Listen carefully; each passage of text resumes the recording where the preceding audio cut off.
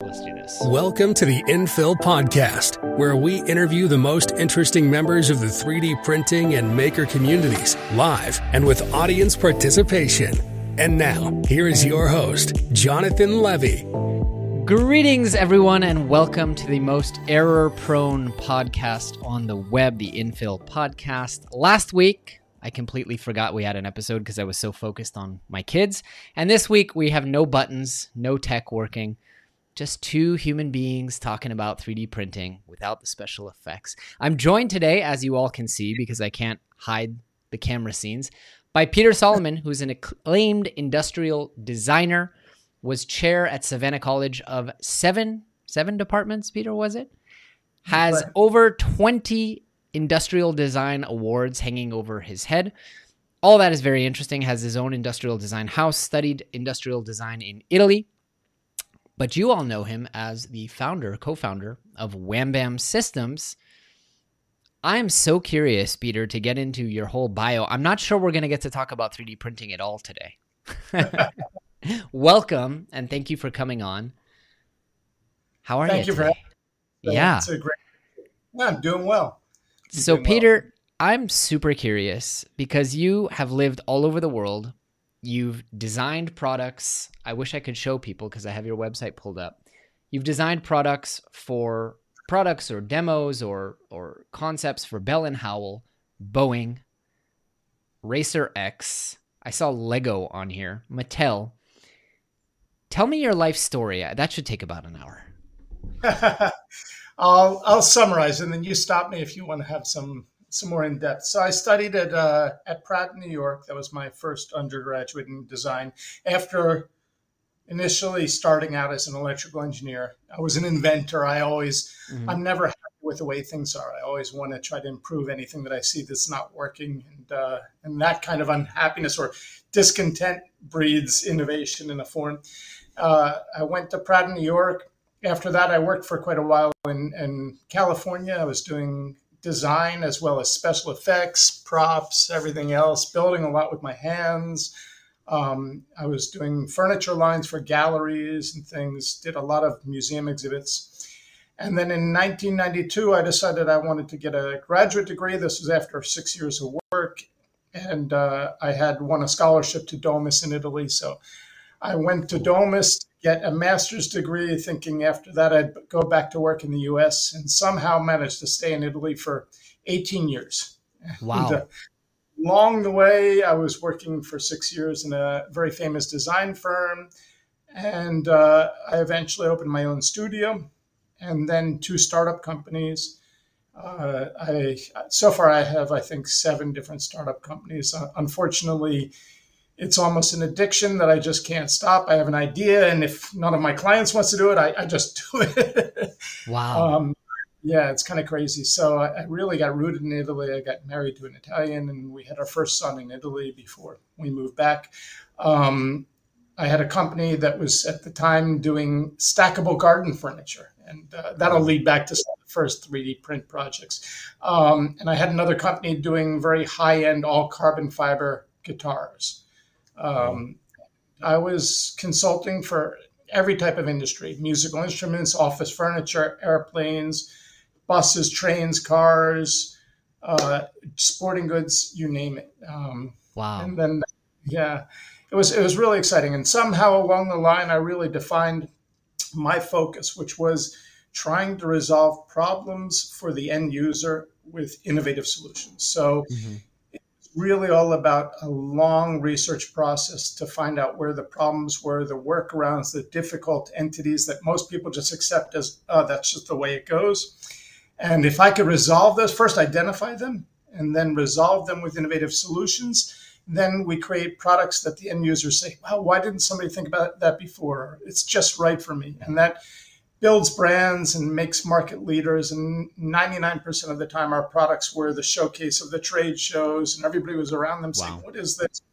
It was really a lot of fun. And like you said, I won, I think, over 22 international design awards, including the Golden Compass, the Compass d'Oro from Italy 2 times, which is the greatest award to me.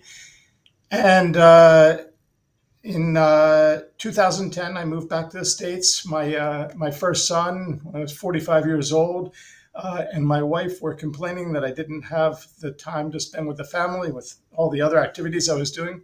We Yeah. decided I had to move and relocate and find a position with one company and get away from all of these holdings. So Savannah College of Art and Design, SCAD, recruited me to run 7 departments. And the whole point of them bringing me over was to make it the best design education in the world. And that was a challenge I couldn't turn down. I said, until now, I've taught at Istituto Europeo di Design, that's an Italian design school, part-time, once a semester to give back, but they never really wanted to hear from me about curriculum changes or my point of view. So when somebody said, we want to hear what you would do, wonderful. I went over there. It was a lot of fun. It was a lot of fun until they changed some structure and they didn't want to hear my ideas anymore and asked me to be more of an academic, and that wasn't for me. So I left and did my own design work all over again.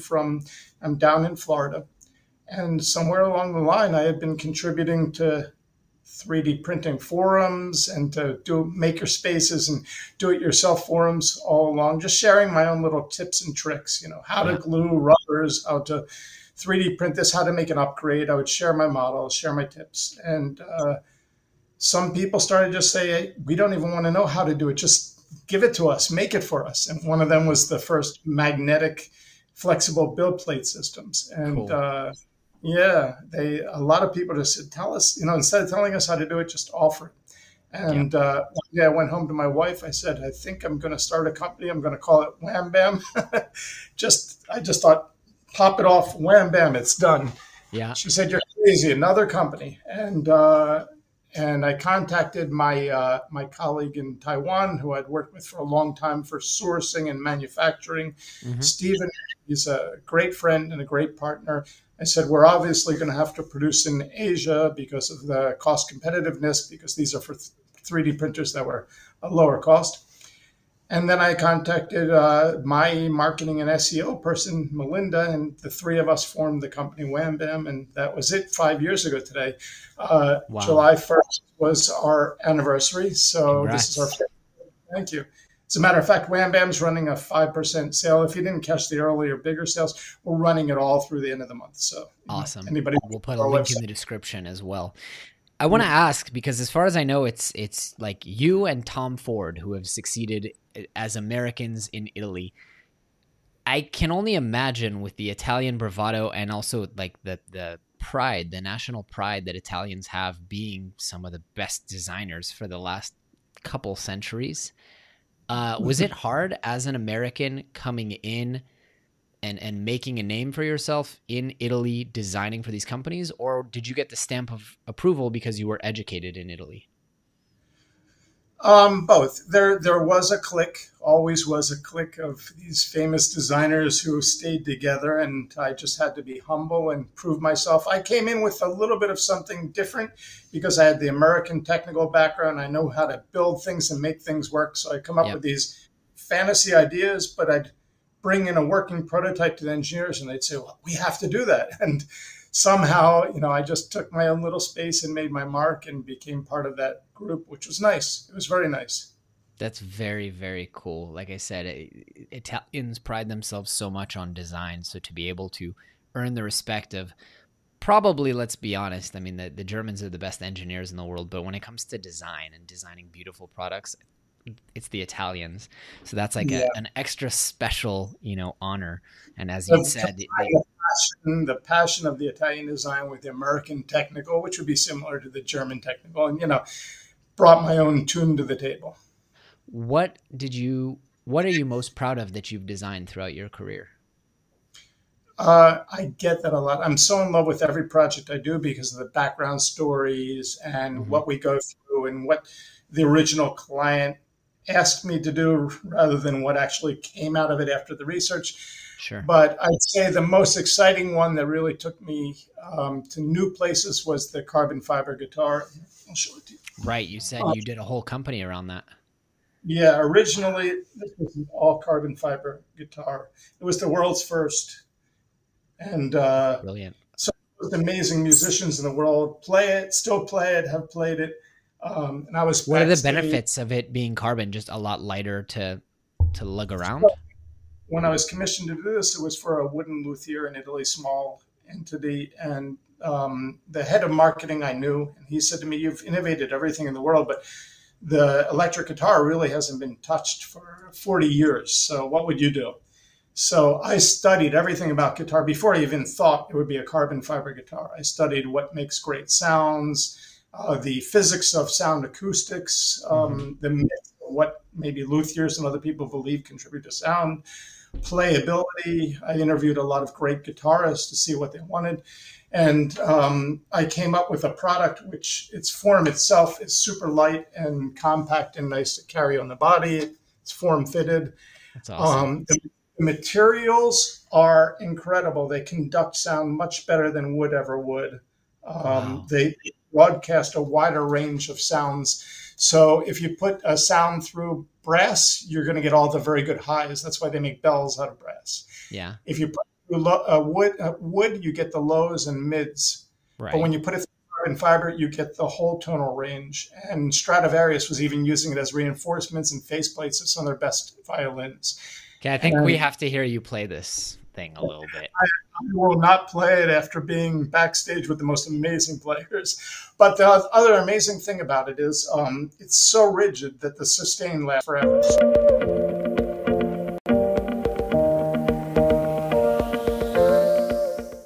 That was weird. The buttons decided to work. We're back though. Yeah. Sorry about that. So anyway, no, it was a great experience. Actually, it was really a fun experience converting it from idea to 3D, because back then, 3D was great and it was starting, but we would always start with sketches and then foam carvings from 2D drawing. And that is one of the final models. We must have made like 50 of these until we got it right. And then we took that and we used a program back then called Solid Thinking, and built the surfacing for it, and had the first pieces milled out to spec, and then finally made the carbon fiber mold. But back then it was a lot of back and forth between 2D design to 3D quick hand models. Right. But if you to make a change, you'd make it to the 2D design. That way we knew that the program in the computer was accurate. You can't just change it and then you have no idea where it went. So it was a lot of back and forth, and it was very interesting. Do you still find yourself actively doing design work, or is WhamBam pretty much your focus these days? WhamBam has taken over 99% of my time. I still have my design studio when I can take on a smaller client, but even for WhamBam, I'm the design director. So all the products come from me, and we have a team of technical assistants that are both designing, testing, helping me out everywhere. So yeah, cool. There's satisfaction in that. You mentioned a lot of 2D models and computer software that wasn't ideal. When you do design something, obviously WhamBam has different criterias, but if you're going to design something for yourself around the house, what tools do you like? Because on the one hand, you're a trained designer, right? Like you've probably used all the different CAD softwares. On the other hand, there's always new software coming out. So what's your process and your software stack now? Well, I guess the process for designing something around the house is always deciding if it is even necessary to go to 3D, or if I'm just going to hack it out of wood or steel. But right.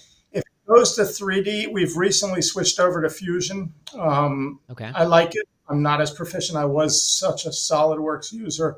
I'll go back in time. So I started off before there was really a lot of 3D programs in design. Right.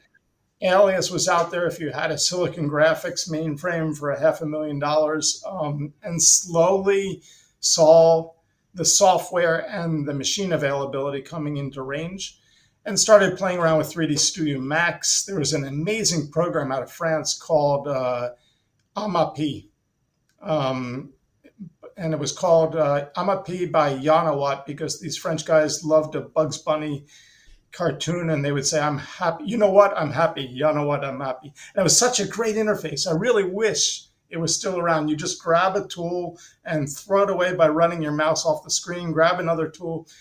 And I really, really became proficient there. It was wonderful. The only problem was that you took a NURBS object or a smooth object, and as soon as you did a boolean, it would convert to polygons, and it wasn't very nice. And I remember my salesman, who just said I was like the highest level of AMAP back in the day, saying to me, there's a new program that does what you want it to do. I'm going to show you this beta. And he brought me in this back room and showed me Rhino for the first time, beta. And that just tripped me out. And I learned Rhino and loved it. And somewhere along the way, I needed more of an engineering program, switched to SolidWorks, used that for many, many years. And Wow. Wasn't for the expense of the licenses and some of the non-friendly business practices they started to install, I would have stayed with that. But now I use Fusion. Cool. And I throw it right over to the 3D printers, whether it's FDM or resin, as soon as I have an idea. Now, I would tell the audience that I promise we'll get to 3D printing soon, but I'm still really interested in just your mind. And I have a fair bit of jealousy, I think, because I think I would have been very happy to become an industrial designer, and I was kind of pushed away from it because I wasn't very good at math, so no one took me down the engineering path. And I was kind of always told, like, you stick to the soft sciences. But I want to ask, you mentioned giving back. You've done a lot of teaching of design. For folks in the audience, I think personally, I'm pretty sure you'll share this opinion that, like, a 3D printer is really, really cool, but it's more of a gateway to understanding how you can solve problems. And it's this moment of empowerment more than any other tool. I've got every power tool under the sun practically. But this 3D printer is a gateway to, like, I can dissolve. It's like, the Steve Jobs thing. I can change the world around me, and I can design things, and I can make things better than they're made. And what are some starting steps, resources, websites, courses, books that you would recommend, if one of your kids or grandkids or whatever was saying, hey, Peter, I want to get into design, maybe not as a career, but I just want to think like a designer, and I want to be able to design things and solve problems the way you have. What are the resources that you would point them to? For starting designers, that's a hard one. I don't have off the top of my head the books or the resources that I'd say. There's so many great books out there on industrial design and design process. I think the most important thing to do is, if you're trying to do it on your own for yourself and not as necessarily a profession, I would say just start to try to think of the problem, model something out, print it out, and test it. And never think that the first try is ever going to be even close to your final. Right. Usually it takes me about 50 prints until I get it right. Wow. Really. It's a tool. It's a work in process. And in order to get something really nice, it's an iterative design. And you have to accept failure as much as success. And the failure is the best part to learn from, and let other people try it. Yeah. I was designing a monofin for mermaids. And the foot forms that were available for female feet were not at all ergonomic. They were to make feet look very elegant and thin, but they weren't for propulsion and comfort. So I actually measured hundreds of women's feet with special tools that I made to measure them quickly and trace them, put them into 3D, printed them out in GPU, had them test it, told me it was rubbing here or good there. And every foot's different. Foots have bumps, different places and different shapes.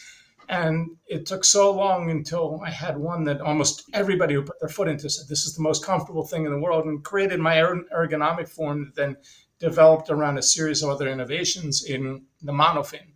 Cool. That was also a good design award that we got. Very, very cool. Are there any designers that you look up to throughout your career that you've said, wow, you're inspired by their work? Oh, there's so many. I think, and I'll name a couple of Italians as well as others. Alberto Maida, I don't think too many know about him if you're outside of Italy, but this guy was he combined engineering with design to make some of the coolest things. He made a super lightweight chair out of carbon fiber before anybody was ever using carbon fiber. He made a light out of titanium sheets before Apple ever used titanium. And he would combine things to find a poetic beauty in it. A guy from Germany, Ingo Maurer, would do similar with lighting, which I really appreciated. Ron Arad in Israel for his incredible forms and love of metal and interesting shapes.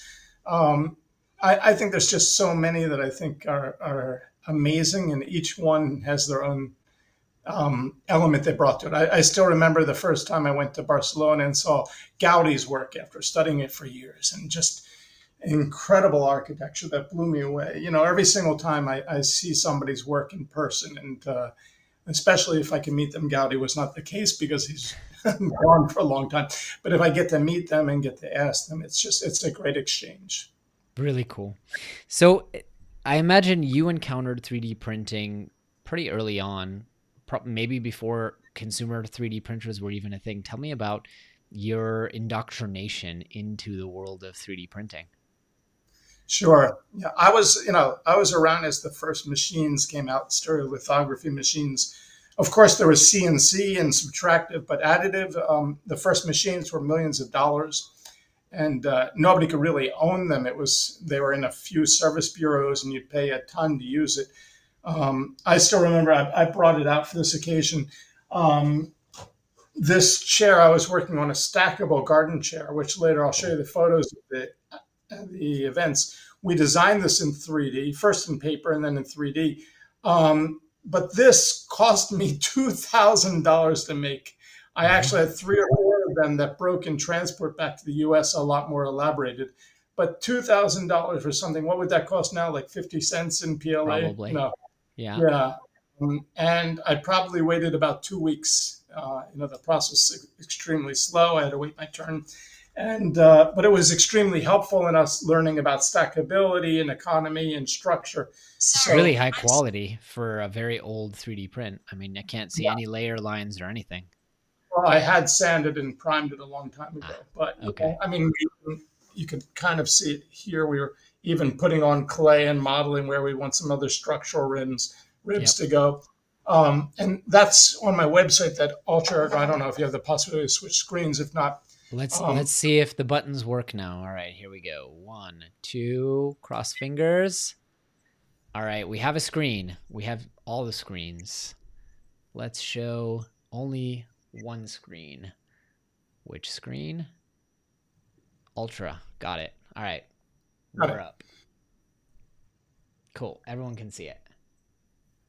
I don't see it, but hopefully everybody sees it. So the chair eventually it came out in mass production in an injection mold that weighed 8 tons. Oh my God. Yeah, it was an incredible mold. It cost hundreds of thousands of dollars. And thank God we had 3D design and 3D printing to go back and forth before we made any major mistakes. But this was a chair that was made to be elegant and super comfortable, my own ergonomics, but at the same time sell for $15 in kind of Home Depot type of big box stacking, and shipped in mass. And that won quite a few awards and was published in tons of magazines and books. It was really nice. It was also in a great book, chair design that featured only multi-$1,000 chairs. And we had a $15 chair in the book, which was amazing. That's really cool. So that was nice because that was like the preface of us moving from 3D directly into stereolithography and then into making the molds and verifying along the way. And there was the missing gap. Before that, we would go from 3D to 2D, cut it out by hand, verify, make a change again. So this was the first time it was all working together. It really worked. And then slowly, I started to run a few labs that had a lot of Stratasys machines. Over at SCAD, we had 9 Stratasys machines. I ran a couple of other labs with objects and Stratasys multi-material machines. These were all hundreds of $1,000 machines, and it still seemed inaccessible to me and my design firm when I opened it up. And when the first machines came out under 10,000, I just started snatching them up. I was so impressed that we could actually test and play with that. And a few years later, my life was shattered when I started seeing these Creality machines come out for $500, and the forums were saying, these will print as good as these nicer machines that you have. So I bought one, And with a little bit of tuning and mods, I got it to print like my multi-$1,000 machines. So I eventually sold those machines while I still could and made a farm of mostly Creality FDM printers and made a bunch of mods.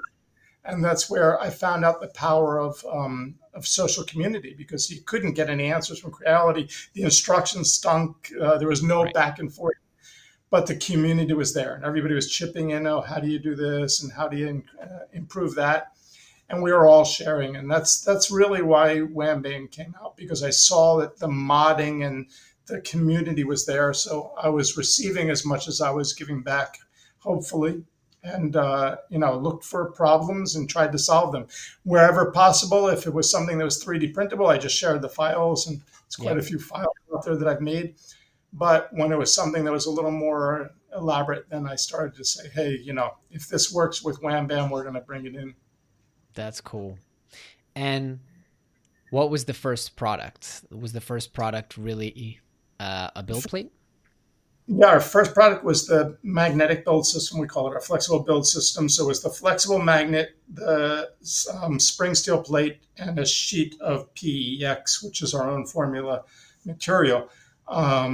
Then you had to glue it yourself onto the build plate onto the flexi plate, the magnet onto the bed. We were the first ones to have this combination. At a very similar time, Prusa had embedded magnets as well as Buildtech. Prusa was trying to develop the powder painted PEI. Buildtech had their PC surfaces. We came up with the idea that those were all proprietary per machine or per the line. We wanted to make something that anybody could add on at a lower weight. Weight was a factor for these bed slingers, and higher performance. And we engineered everything. We engineered the magnets to resist 150 C before they reach the Curie point, the point which they'll permanently lose magnetism. Right. Have a stronger magnetism. We created alternating polarity patterns and did everything we could to push the limits. We improved our build surfaces, and we had 6 sizes when we started out. Now in FDM, we have, I think, over 35. Wow. Way too many. And then we opened up for resin as well. And that took off, and we have just as many in resin, maybe more. Wow.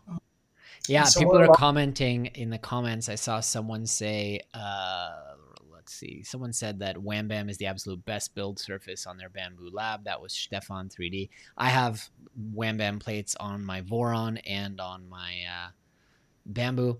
I like the textured plates, though. I use the WhamBam when I need precision and like cleanliness. I use the texture when I want it pretty. Someone did ask in the comments, why no textured plates from WhamBam?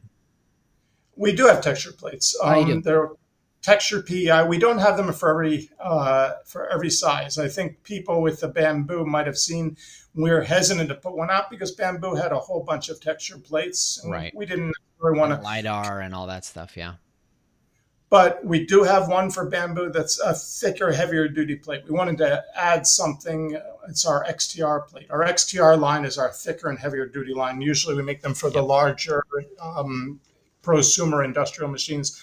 We made one for the Bamboo. It's brand new. That way people who have a problem with warping and issues, we have it.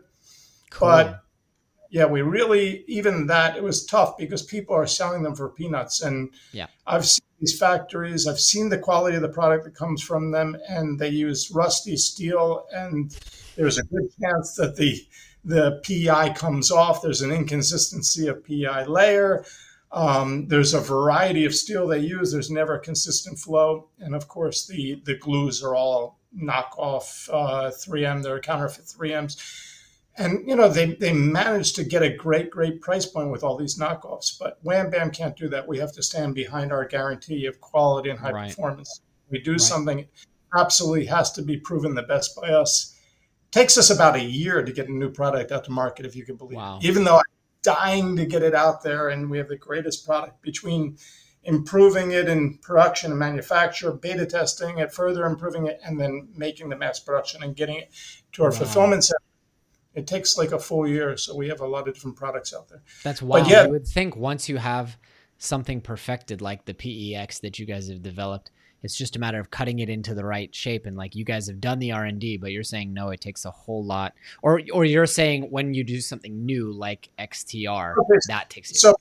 So both. If we're just doing another form of something we've done for a long time, that doesn't take as long. It takes quite a bit of working back and forth with beta testers to make sure it fits on their machine. It works with their bed leveling. Right. If it's resin, we have to work with how it trips the Z limit, any other adjustments. So we do a bit of back and forth before we ever even make it available to the public.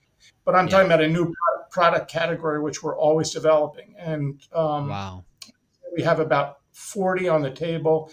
What always happens is at least 50 of them we can't go forward because it would either be too expensive for what the perceived value is. Everybody compares the cost of the upgrade to what they paid for the machine. The machines are so cheap now that it's difficult. But we have to make a good quality product, or because somebody else comes out with a version before us, and that's happened a few times, and it gets you so angry. We had one of the cure stations we were working on similar to our hot box, and that got canned right in the works when a couple of manufacturers came out with the cure station. There's quite a few other projects like that, but when it does make it to production, then we have all the setup to do of getting it into our warehouses, getting it on the website, getting samples out to everybody, and then we can launch it. And we have about 5 new products coming to market very soon, which I'm very excited about. I want to get into those, and I want to hear about your experience, having a partnership with someone in Asia. But first, I do have to take a quick moment and thank this video's sponsor, which is PCBWay. Speaking of production in Asia and finding high-quality production in Asia, which, as you know, is very, very hard. PCBWay does it all, you guys. They do industrial 3D printing. They do PCBs, obviously. But they also do CNC machining. They do sheet metal fabrication. They can do injection molding for you. They can cut out titanium for you. And they can do even metal 3D printing. And even if you don't know how to design stuff, I don't know how to design a lot of stuff, and PCBs, I certainly don't. Check out their shared projects, because people much smarter than me, people like Peter, will design things like PCBs or all different kinds of projects, and then they'll upload them. And these are really, really cool projects that you can do with your family, with your kids. You want to build a Spot the Robot dog, you can do it. You want to build a combat robot, you can do it. And all you have to do is click one button, and you get all the PCBs from the person who has designed them to you, and that person earns a commission when you buy their designs on PCBWay. It's a really, really cool way just to spur innovation and let us all not 3D print more, articulated dragons, but actually 3D print some stuff that we can expand our skills, build out some really, really cool projects, and maybe win some BattleBots competitions as well. So thanks to PCBWay. Check the link in the description. They're awesome people to work with, huge supporters of the channel. Tell me, Peter, do you know how to design PCBs? That one has always been over my head. I am not an electronics engineer. I know the components that go on there and how to work with electrical engineers to get what I want, and how to make my suggestions to improve. So, that's like when I did an MBA, I'm a little ashamed to admit, and we learned accounting, and the person, the professor was like, now, I have no illusions about the fact that any of you are ever going to do any actual accounting, but you do need to know what to ask for so that someone who with a better mind for numbers will actually, give you what you want. Tell me about the whole experience of, I think a lot of times, especially right now, we see Taiwan, China as competition, right? And undercutting. You have a very interesting business model. You have a business partner, I think you said is in Taiwan. And so you have leaned into, hey, we can't beat Asia for production. What's that experience been like? And I want to hear all about it. So we design and develop all the products in-house in the USA. My business partner's in Taiwan. We have a small team over in Taiwan that runs production. And we have a team on the ground in China of about 8 people that make sure everything gets done the way we want to and develops the way we want to. China has been a wonderful resource for many, many companies. It's also has its million pitfalls. I mean, I know many people who go over there and order, container full of product that they've already agreed on, and what comes over is completely different. Right. In our case, we have complete quality control, quality assurance, and we work with select group of manufacturers. One is dedicated fully to WhamBam. We cannot own a factory in China as a foreigner, but we can kind of take over the production and make an agreement to work with them exclusively. So we have our own little group of producers that are working with us. And it goes relatively well. There are the times that we have communication gaps. I'm making 1 million videos and doing a lot of teleconferencing, and they're calling every manufacturer and holding the phone up to the screen as I'm doing a napkin sketch. Since COVID, I haven't been able to go over there, but I'm planning a trip at the end of August to go over and meet with everybody again and work with them. But it's an interesting experience. The hardest thing for me about Asia are all the copiers. I mean, we come up with a product, and as soon as it's on our website, somebody's copying it with cheaper quality materials, poorer solutions. They just see what it's done, they put it out there, and they say, here it is. It's a third of the cost of WhamBam. We can't even make it for the price that they're selling it for half the time because they're using the worst materials possible. And it's just a fact of the business. So we have to keep on innovating, keep on offering the best quality, and hopefully people realize that. If it's the free choice of the consumer. If they want to buy something at the lowest price, they should. If they're trying to make an upgrade and want the best possible, that's what we're trying to provide. Yeah. We talked about this a little bit on the episode where I interviewed Dr. Tao from Bamboo Lab, because there's a shift, and I'm interested to hear, as a designer, your perception. And I asked him, because he was at DJI, his whole team was at DJI. And I think DJI was, at least in the West, that was maybe like the vanguard. But now we're seeing it, right? Like BYD just got to Israel, right? And they have all these electric cars, and they're not copying anybody. And we saw it with DJI. We see it with Bamboo. And, people have their gripes, like, oh, they copied Core XY from the Voron project. But the product is not a copy. Design-wise, it's not a copy. And now you're even seeing, like, Bamboo is being a victim to this as well. So there's a company in China, HS3D, I had the product here, where they came out with a knockoff nozzle of the Bamboo hot end, but it's better because it fits a V6 and it has hardened materials and you can replace it faster and and all this stuff. So it's, I think, really cool to see that arc. And there is always going to be the copycats, right? But to see that arc of like, no, there are some really phenomenal industrial designers coming out of Shenzhen right now. I'm interested to hear your take on that as a designer and also as an entrepreneur. Yeah, I think, if they're taking the time to research and make innovation and make something better, it's really, my hat's off to them. If they're just simply copying and doing it cheaper, that's what I look for the most. But I saw this through my career. Like I said, I did school in the 90s, late 80s. And back then, Japan was the cheap place to make things. And there was a horrible saying we would have between designers that the only thing Japan ever invented was the photocopy machine to photocopy. Yeah. But then what happened, Japan invested a lot in innovation and design. And they studied American manufacturing, our car manufacturing especially. They brought it back. They improved on it, and they went miles ahead. When I was in Italy, Taiwan invested a lot of money. They created the Taipei Design Center, Taiwan Design Center. And they had an office in Munich, one in Milan, one in New York City. And they offered any manufacturer in Taiwan to pay for a foreign designer from Italy, from Germany, or from New York. And I worked on a few of these, the design work, and pay for the molds in order to get great new design and IP coming into Taiwan. And it created a new culture, and it educated them. Taiwan was just the copiers back then. Now they have some amazing brands and amazing products. And the same with Korea. I had classmates from Korea that their education, their living was paid for completely by the Korean government, with the only agreement when they graduated, they were forced to go back to Korea and work at least for 7 years. And they created their line.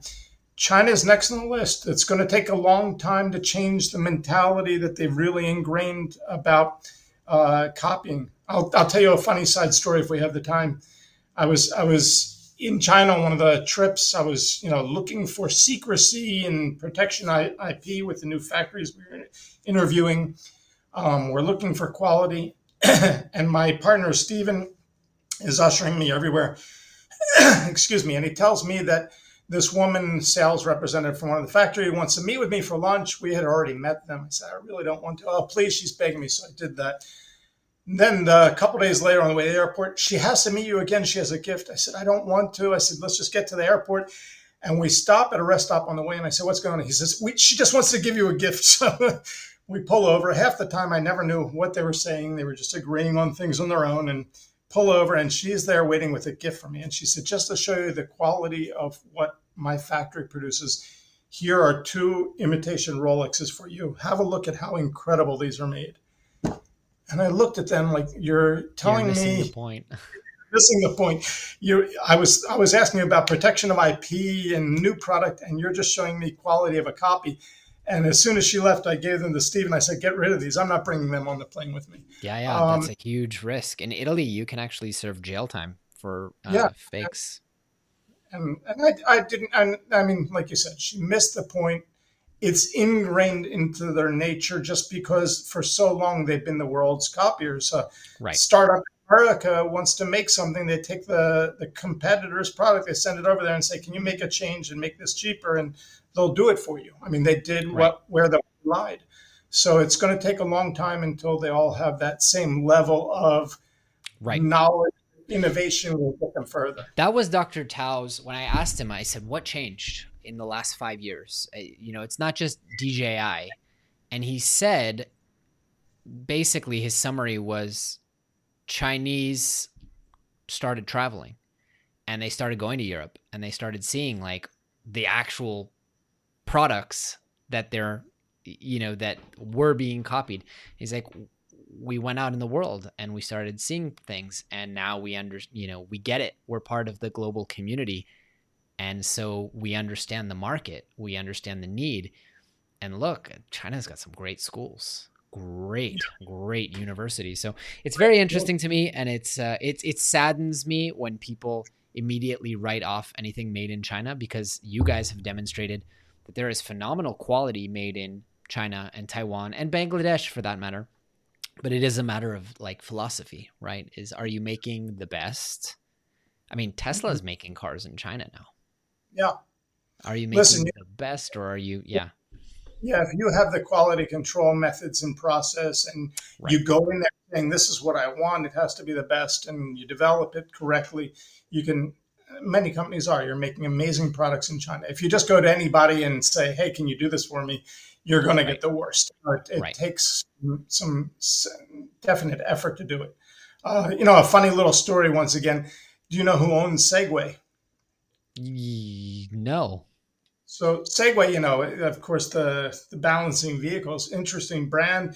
They never managed to really diffuse. At a certain point, they're being sold as tourist rental, in different cities. It was just too expensive and they couldn't get it out there.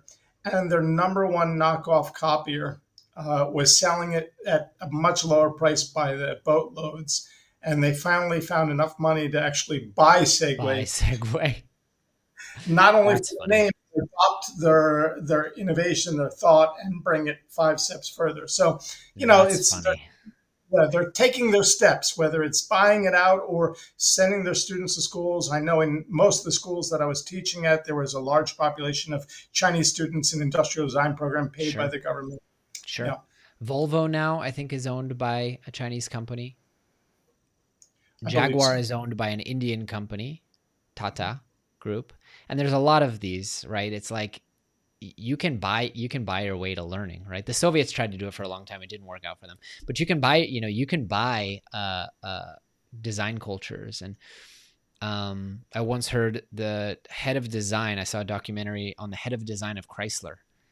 And he goes, South Korea, won't name any names, but there are 3 or 4 major car companies in South Korea. He's like, they flew over here on private jets and they hired my entire design team. He's like, you ever notice that Hyundais are looking really good these days? It's all Americans. You know what? I have to find the book, but there was a great book. I went to Pratt with a a great friend of mine, Alfonso Abaiza, who's now the head of design for Nissan, and what's the other, Citroën, the whole group. Mm-hmm. But way back when, he was recruited by Nissan's California satellite entity. Mm-hmm. And Jerry Hirschberg, who ran that team, was the first one to create an American satellite for a Japanese car company. And with a very small team, he said, we're going to compete with the Japanese 300 designers with only 4 designers and 8 engineers. And we're going to compete for any car project. And if we win, we only ask that you give us the job of completing the car. And that was the start. So many companies have copied that since then. Japanese companies have opened satellite firms in the US. But Jerry made such a great book on something creativity, directing creativity. I have to remember the name of the book, but he wrote a great book about how to manage creativity in a productive sense, but also the cultural clashes between the Japanese and the Americans, and some really great stories. But it's really worth reading because it was right at the revolution of the Japanese coming into their own and how that worked. So I do want to spend a little bit of time talking about 3D printing and ask you, about you. And are you 3D printing as a hobby, or for you, is it still, or I guess at this point, just for work and developing? Do you have 3D printers at home or only at the office? I've taken them out of the home. I actually try to keep as much technology out of the home, even though I have my laptop in the cases that I need it. But way too many times I would just be working all the time. I'm a workaholic, unfortunately, and that's bad for family. But we have endless amounts of 3D printers here, and I find a model that I like. I fell in love with that one recently. Wow. Nothing beautiful sculpt, not my design, but gorgeous. I just, and sometimes everybody in WhamBam is encouraged to learn how to 3D print if they don't already know how to do it. The receptionist, we're trying to teach the new finance person. We want everybody to have the culture of the passion, whether they're into cosplay or miniatures or printing tools or whatever it be. We're constantly, I'm always throwing something on the printer, whether it's new concept of my own for WhamBam, an innovation for the home, some hobby product.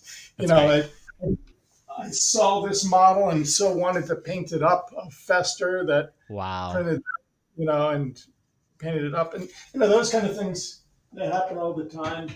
That's great. If you just need something to work, you guys have a lot of 3D printers, I imagine. You need a print to just work. Which 3D printer are you sending it to? You're going to know. What do you think? Bamboo. The Bamboo. Yeah. And it's terrible. We have a Bamboo X1C, the original Kickstarter. We have a P1P. We got the Anchormate M5, which we got right at the same time. And then we've got a slew of other printers. And it goes in that line. Everybody in the studio is sending it right away to the X1, if not to the P1P, then to the Anchormate. And it's like, guys, spread it out. I want There's everybody 50 printers, I want our tech team to have time on all the machines, because also constant printing is the only way we're going to find issues or conflicts. Right. Somebody tells us about a filament that's sticking too well or not enough. Yep. We need to get on all the machines and see what's happening and try to resolve that. Yep. But it's just like, it's too easy to send it to the Bamboo and know it's going to work, and also send it from the computer and, everything else. So, I'm going to blow your mind, and I'm going to say that I discovered a printer that has that same level of it just works. And you're going to laugh because it's a printer that had major issues and they recalled it. The Cheedy X Max 3 showed up this week. I've not had a single failed print, and I've been running it constantly. I've been printing ABS, PLA, PETG. This thing is a beast, and I'm really trying to find what's wrong with it. It is a beast, and it's 330 by 330. So it's like, okay, I leave it at the office. I'm like, I'll just load the entire plate with 50 different things I need in black ABS and come back tomorrow, and it's like Bamboo level quality. Really? Stunning. I'm blown away by it. Actually blown away. And the intelligence doesn't know if there's an error or there's no camera even. So that's the shortcoming. It's the price of the Bamboo, but there's no camera, none of that. But it's also 330 by 330 build volume. So the plate size. 330 by 330. I can measure it for you tomorrow. No problem. Yeah.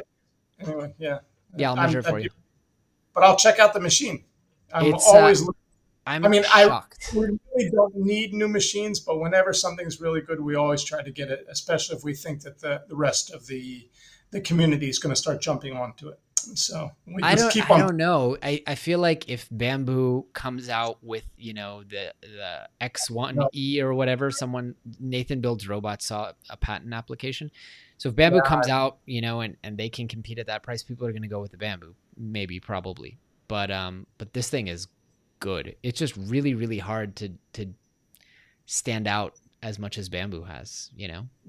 Yeah, Bamboo made so many innovations and just made it so friendly. And it's unfortunate when the copiers are only trying to imitate the Bamboo, even the look and the style and everything, rather than saying, what did they do right? Where was the innovation? How can we go further?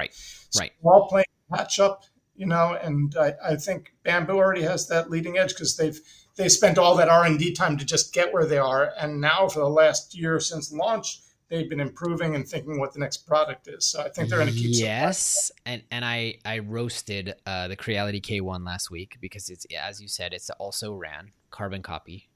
But how do I do this without getting in trouble? I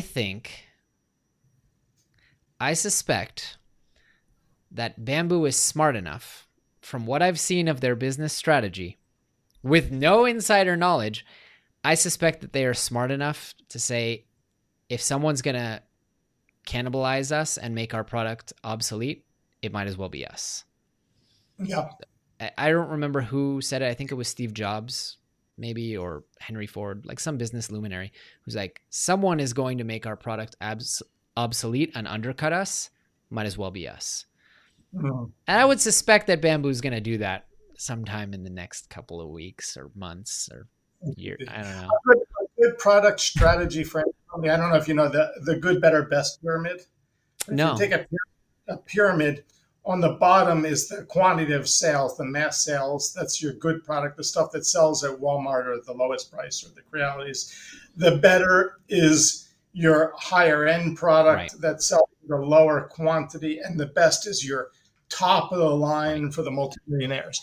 And it's always good if the same company offers these various verticals that you can appeal to the people who have lesser money and would like the lower cost and want to go for the upper end echelon. So I'm looking forward to see. I believe Bamboo did everything right, have some really brilliant people behind them. I'm looking forward to see what they do. Absolutely. My hats are always off to every company that does something new and impressive and innovative. You know, there's always respect for that. Yeah, I'll tell you, I'm very glad that my job is to talk about the printers and not design them, because the competition has become so fierce in the last year. And I mean, even to be Bamboo and be in the privileged position that they're in, like, you just got to imagine they're looking over their shoulder constantly, you know? Yeah.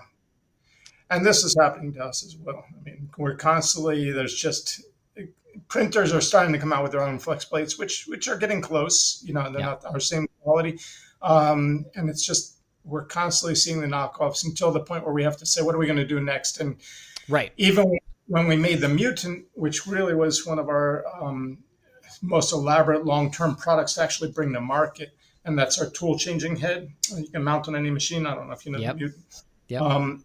We patented that. We caught some slack for patenting in this world of open source, but we really needed to protect ourselves. We made it clear to everybody that if you wanted to play with the design and then improve it for yourself, non-commercial, please do it. You know, we weren't going to enforce the patent against the tinkers and the home people. We just did not want other Chinese companies basically just knocking us off.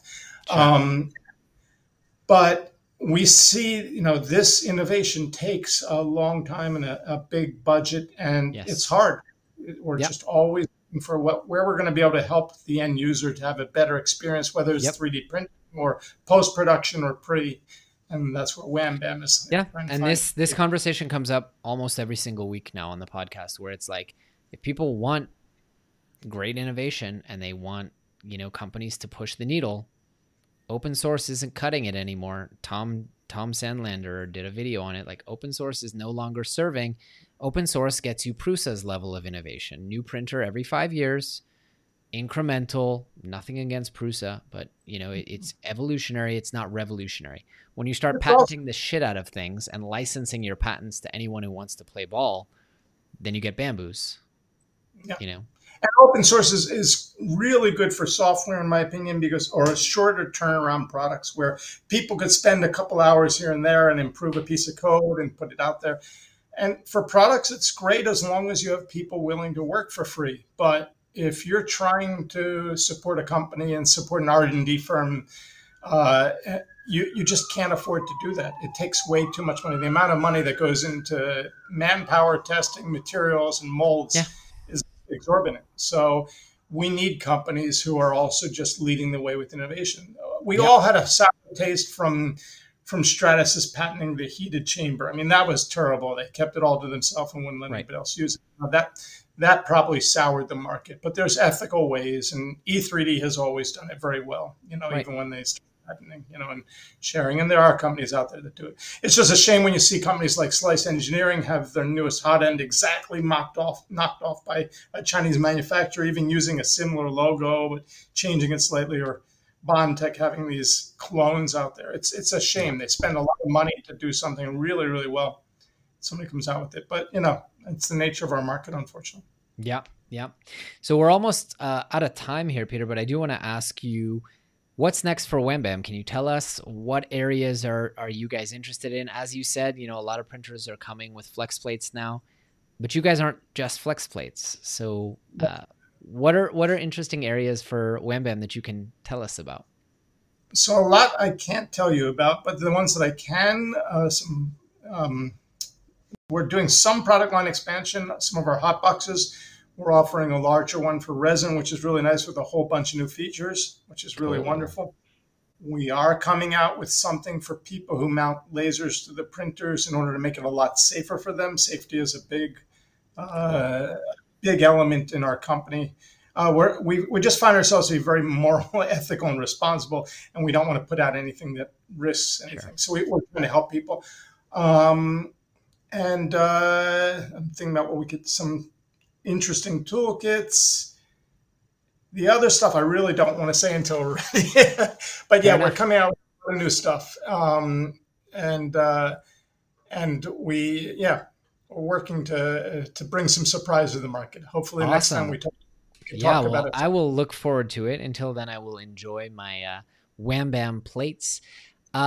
Where can we send people? I know you guys have 2 websites. So Peter, tell us what's going on. And there's a 5% sale going on right now. So pitch us, man. I hate doing that part. But anyway, go to whambamsystems.com. That's our main informational website. And if you click on shop now, it brings you to our Shopify store, which unfortunately has a different URL. We're in the middle of getting on all Shopify, beautiful site. But whambamsystems.com will bring you there. And for this month, it's our 5th year anniversary. For the whole month, we're offering 5% automatically off anything you buy. And there's different contests out there. Follow us on social and find out about them. There's ways to win $100 gift cards and some other really cool things happening this month. Get on our mailing list. Awesome. Feel free to reach out to us. We also really pride ourselves in giving one-on-one tech support, even for just general 3D stuff. Reach out to us. We're always there. Anything you need for technical, just technical at whambamsystems.com. Either myself or one of my team will respond. I can attest to that. I've had questions for you guys and been like, how do I get this filament to not stick so well? And you guys have been super responsive. So you guys are doing God's work over there. And I really appreciate your time. I appreciate the opportunity just to explore your fascinating and super inspiring story. So, Peter, thanks so much for coming on today. I really enjoyed our conversation. I hope it was interesting. Thank you. All right. Take care, my friend. Take care. Bye-bye. And the buttons. Thanks for tuning in to the Infill Podcast. For show notes or links to anything mentioned in today's episode, visit thenextlayer.com. If you enjoyed the episode, please don't forget to leave us a review wherever you're listening, or click the like button to let us know. And consider subscribing to The Next Layer on YouTube so you can tune in live and participate in the next conversation. We'll see you on The Next Layer.